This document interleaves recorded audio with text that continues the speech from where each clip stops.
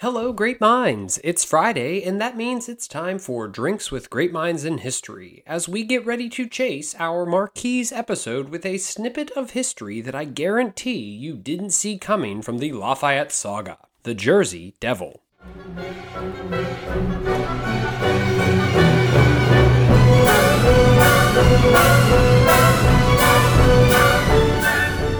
Welcome back, Great Minds, to DGMH. After a fun interview, I am glad to be back chasing the Marquis de Lafayette's episode with an American story that just so happens to involve a Frenchman or two. As we look into the legend of New Jersey's very own devil, and as usual, I fell down a surprising rabbit hole in my research. But a quick call to action, much like Uncle Sam, DGMH wants you. I love writing, editing, and producing this show. I mean, as you know, it's a reason to drink for me. But also, those drinks get pricey. If you ever feel like helping out Mr. DGMH, then consider heading over to my Patreon page. There, you can support the show, get access to all sorts of bonus content and episodes, participate in Q&A sessions, which we haven't started yet, and even get a counted vote in each segment of Shots Heard Round the World. I know that everyone here at DGMH would greatly appreciate it. After all, in 2020, DGMH produced 51 episodes, more than 20 hours of content, and I hope to be able to produce just as much in 2021. So cheers!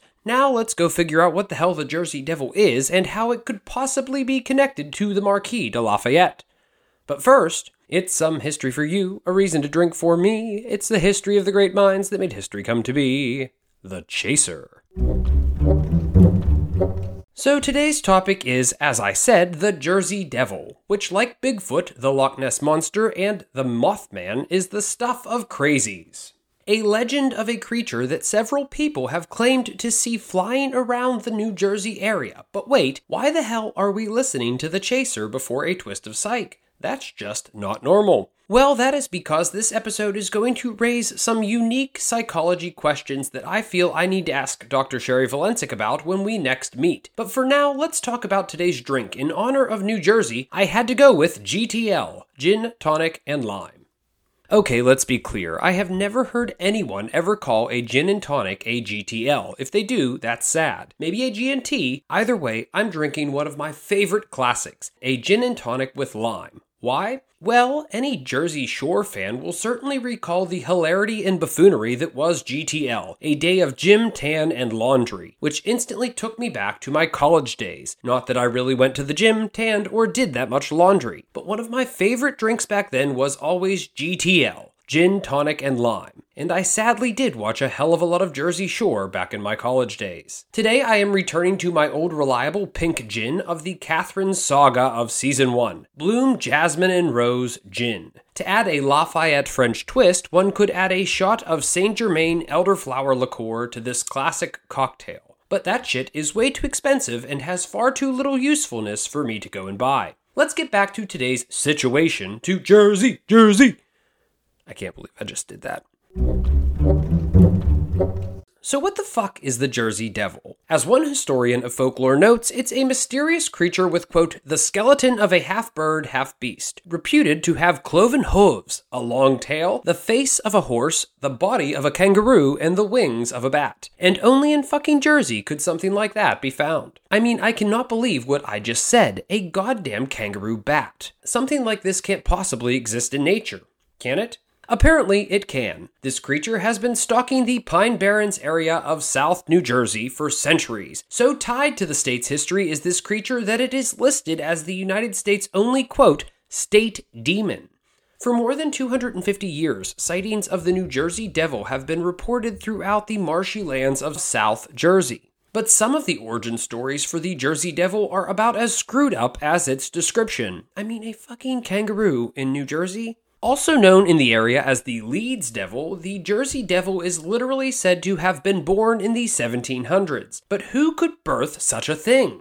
Turns out, some woman named Jane. The story goes as follows. Mrs. Leeds, who had already had 12 children, found out that she was pregnant for the 13th time, Jesus. And Leeds either cried out, "Let it be the devil," likely believing that her 13th child must be a curse, or literally just birthed the spawn of Satan. The baby was born on a stormy night, and depending on the story you believe, was either born a devil or mystically turned into a winged kangaroo bat after cutting the umbilical cord. Unsurprisingly, some stories indicate that Leeds was in fact a witch, and that the Jersey kangaroo bat demon was the love child of Leeds and the devil himself. The Leeds family were considered to be somewhat devilish themselves in the Jersey area. Originally Pennsylvania Quakers, they began to settle in New Jersey around the early to mid 1700s, and from then on, pretty much everyone in the surrounding area came to resent or hate them.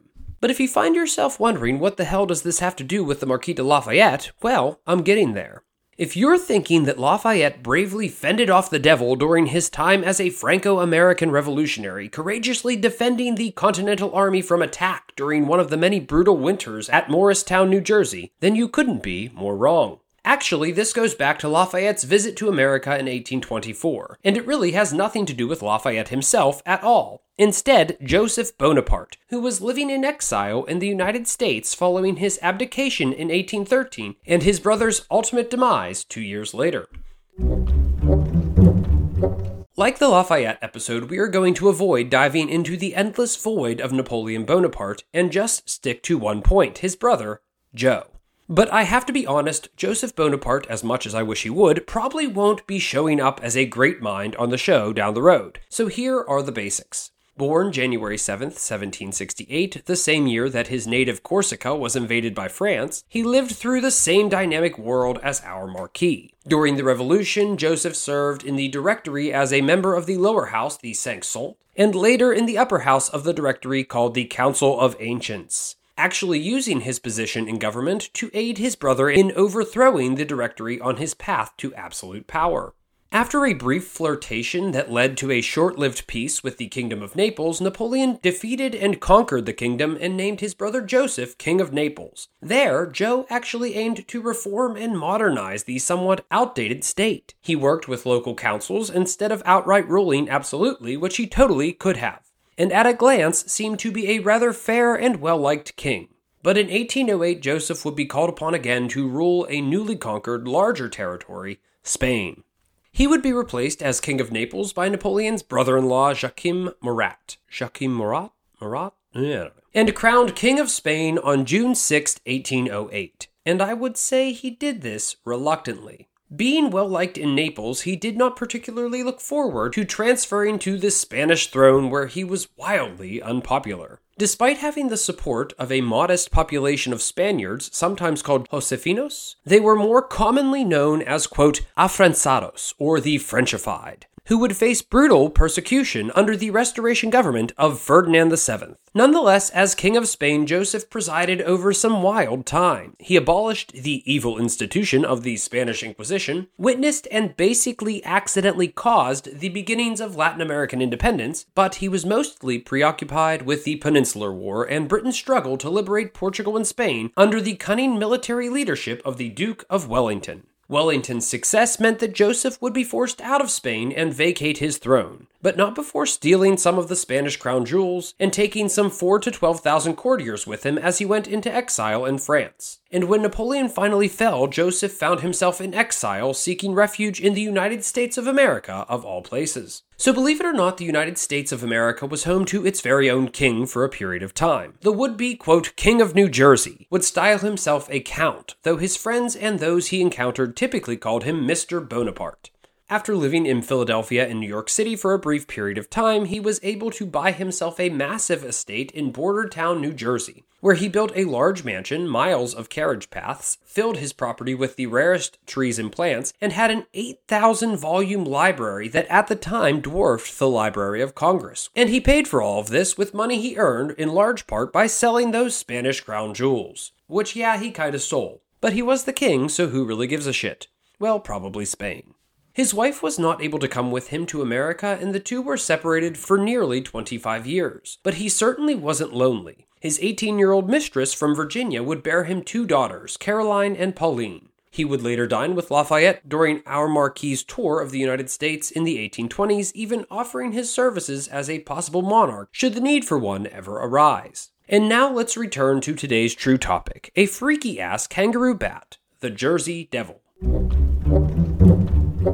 So what the hell could Joseph Bonaparte possibly have to do with the Jersey Devil? It's obvious, right? He claimed to have encountered it, and this time I'm not lying. The story goes that one day Joe was hunting alone in the woods, of course he was alone, when he came across some hooved tracks similar to that of a large goat, which I don't believe tend to inhabit the woodland marshes of South Jersey. Nonetheless, he followed the tracks until they came to a seemingly abrupt halt, almost as if the goat had flown away. It was at that moment that Mr. Bonaparte recalled hearing a strange hissing sound. He, quote, whirled around and came face to face with an animal, something unlike anything he had ever encountered. He didn't describe it this way, but surprised, the beast he saw towering over him basically looked like a fucked up kangaroo bat. He even described it as having camel-like features. Apparently forgetting that he was an armed and seasoned hunter, Joseph stood frozen as the beast unfurled its wings and took to the sky.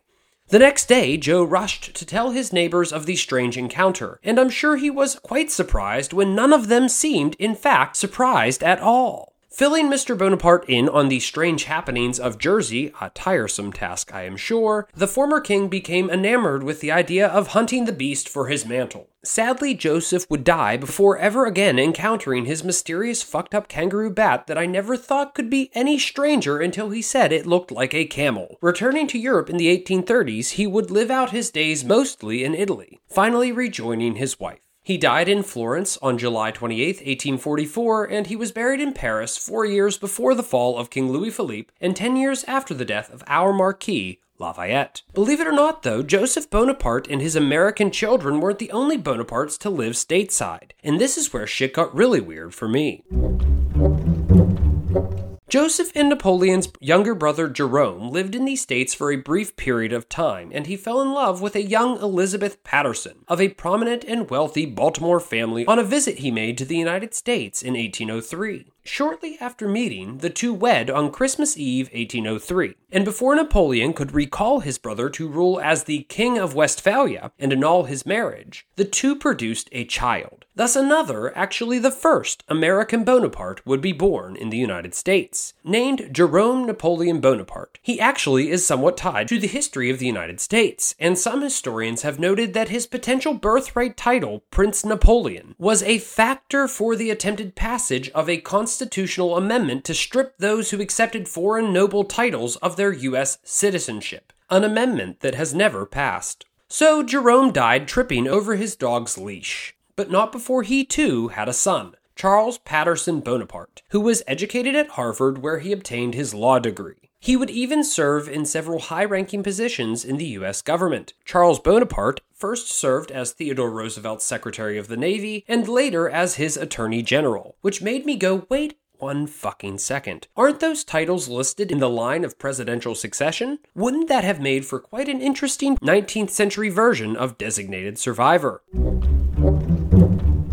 So today, the Secretary of the Navy isn't a cabinet position and therefore isn't in the line of presidential succession. But upon some deeper digging, that would be under legal standards set in the 1940s. In 1949, the cabinet position of Secretary of the Navy was absorbed into the Department of Defense. So, could it really be possible? Prior to 1947, succession of the presidency was determined by the Presidential Succession Act of 1886. Because historians suck at naming things. Going directly to the source, it states, be it enacted by the Senate and House of Representatives of the United States of America in Congress assembled, that in the case of removal, death, resignation, or inability of both the President and Vice President of the United States, the Secretary of State shall act as President until the disability of the President or Vice President is removed or a President shall be elected. It goes on to spell out the rest of the line of succession as Secretary of the Treasury, Secretary of War, Attorney General, Postmaster General, and the Secretary of the Navy. Well, if you didn't catch it, Charles Bonaparte was Secretary of the Navy from 1905 to 1906 and Attorney General for Roosevelt from 1906 to 1909. So from 1905 to 1909, for nearly 5 years, just in case you aren't putting the pieces together, that means that a Bonaparte was at one point a possible successor to the presidency if some strange case of severe national emergency arose. Charles Bonaparte was somewhere between 5th and 7th in line of succession to the office of President of the United States of America. In this crisis scenario, he would have served as acting president for weeks. and I have to be honest, saying it out loud feels like I'm saying the impossible, and I admit that this reality was incredibly unlikely. But hell, McKinley was shot and killed in 1901. So, moving back to the possible, let's wrap up with a quick look at some of the more recent sightings of the Jersey Devil. I'm sure many of you know or have figured it out by now that the New Jersey Devils hockey team gets its name from our fucked up kangaroo. Beyond that, it has appeared on countless TV shows including The X-Files. But when was the last time anyone claimed to have seen the beast? There was a wave of sightings in 1909 that caused such mass hysteria that schools and businesses had to close in the area. And in the 1960s, several accounts of horrifying, inexplicable screams were reported. It was spotted again in 1972 by a woman driving down the highway, and there were several sightings in the 1980s. One of the most recent sightings was actually in October of 2015. The sad reality is that the Jersey Devil has found himself on Jersey's most wanted posters on more than one occasion over several centuries, despite the fact that on more than one occasion, it turned out to be just a bunch of jackasses stealing a kangaroo from the nearby zoo and putting fake wings on it. Well, let's move to today's drink. It's a fucking gin and tonic. I can never understand why someone doesn't like gin. If it tastes like pine needles, then stop being a cheap ass and buy better gin. Bloom Gin is absolutely fantastic. In the top 3 I have tried. But since it isn't as good as Hendrick's, I can only give it 5 points for taste. The sad reality is that the price is just as bad or high as Hendrick's, around the $30 to $35 mark depending on if you catch a sale. And Bloom seems to go on sale far less often. So I am awarding Bloom Gin 5 points for being worth the price but a little expensive. Returnability is tricky, mainly because it's pink, which means I can make a lot of fun drinks with it. I don't mind paying for good gin, and this is certainly good gin. I would probably sooner return to Hendrick's over this for the same price, so again, I will be fair and give it a solid 4 points for being good enough to return, but not as good as Hendrick's. But it is pink, and I do like that. Bloom Gin and my GTL leaves the show with 14 out of 18 points and 5 crowns. Well, that's it. I don't know if I believe in the Leeds or Jersey Devil, but going into this episode, it seemed more likely a possibility than a Bonaparte ever becoming president of the United States, so I don't know what to believe anymore. But be sure to check out the DGMH Facebook group where we get into all sorts of fun discussions and you can get a round of DGMH daily. Who doesn't want that? I hope you'll follow the show on Instagram and Twitter and now TikTok, and consider leaving the show a great, hopefully 5-star review wherever you listen to your favorite podcasts. And don't forget to head over to my Patreon page to get access to even more DGMH content. Now let's raise a glass to myths. From President Bonapartes to Jersey Devils to the tans on the Jersey Shore, myths are fun, but can we trust them? People have tried to write off all the fuckery surrounding the Jersey Devil with silly theories like it's a crane, or it's just a boogeyman-like legend to scare the children of New Jersey into behaving. It didn't fucking work. Some have speculated that the story was possibly born out of local hatred for the Leeds family itself. But who could hate someone so much that they claimed a woman gave birth to a kangaroo? What does that even accomplish? Hell, maybe the Jersey Devil is actually Pauly D or Snooki. Either way, the Pine Barrens area seems to be one of the more haunted and mystical places in New Jersey, which is home to its fair share of ghost and gold. I can't say that word. Which is home to its fair share of mysterious creatures and is even said to be haunted by the ghost of Captain Kidd. So I guess it's up to you to decide whether this fucked up kangaroo bat is a myth or something more majestic, more mysterious. Whatever you decide, cheers.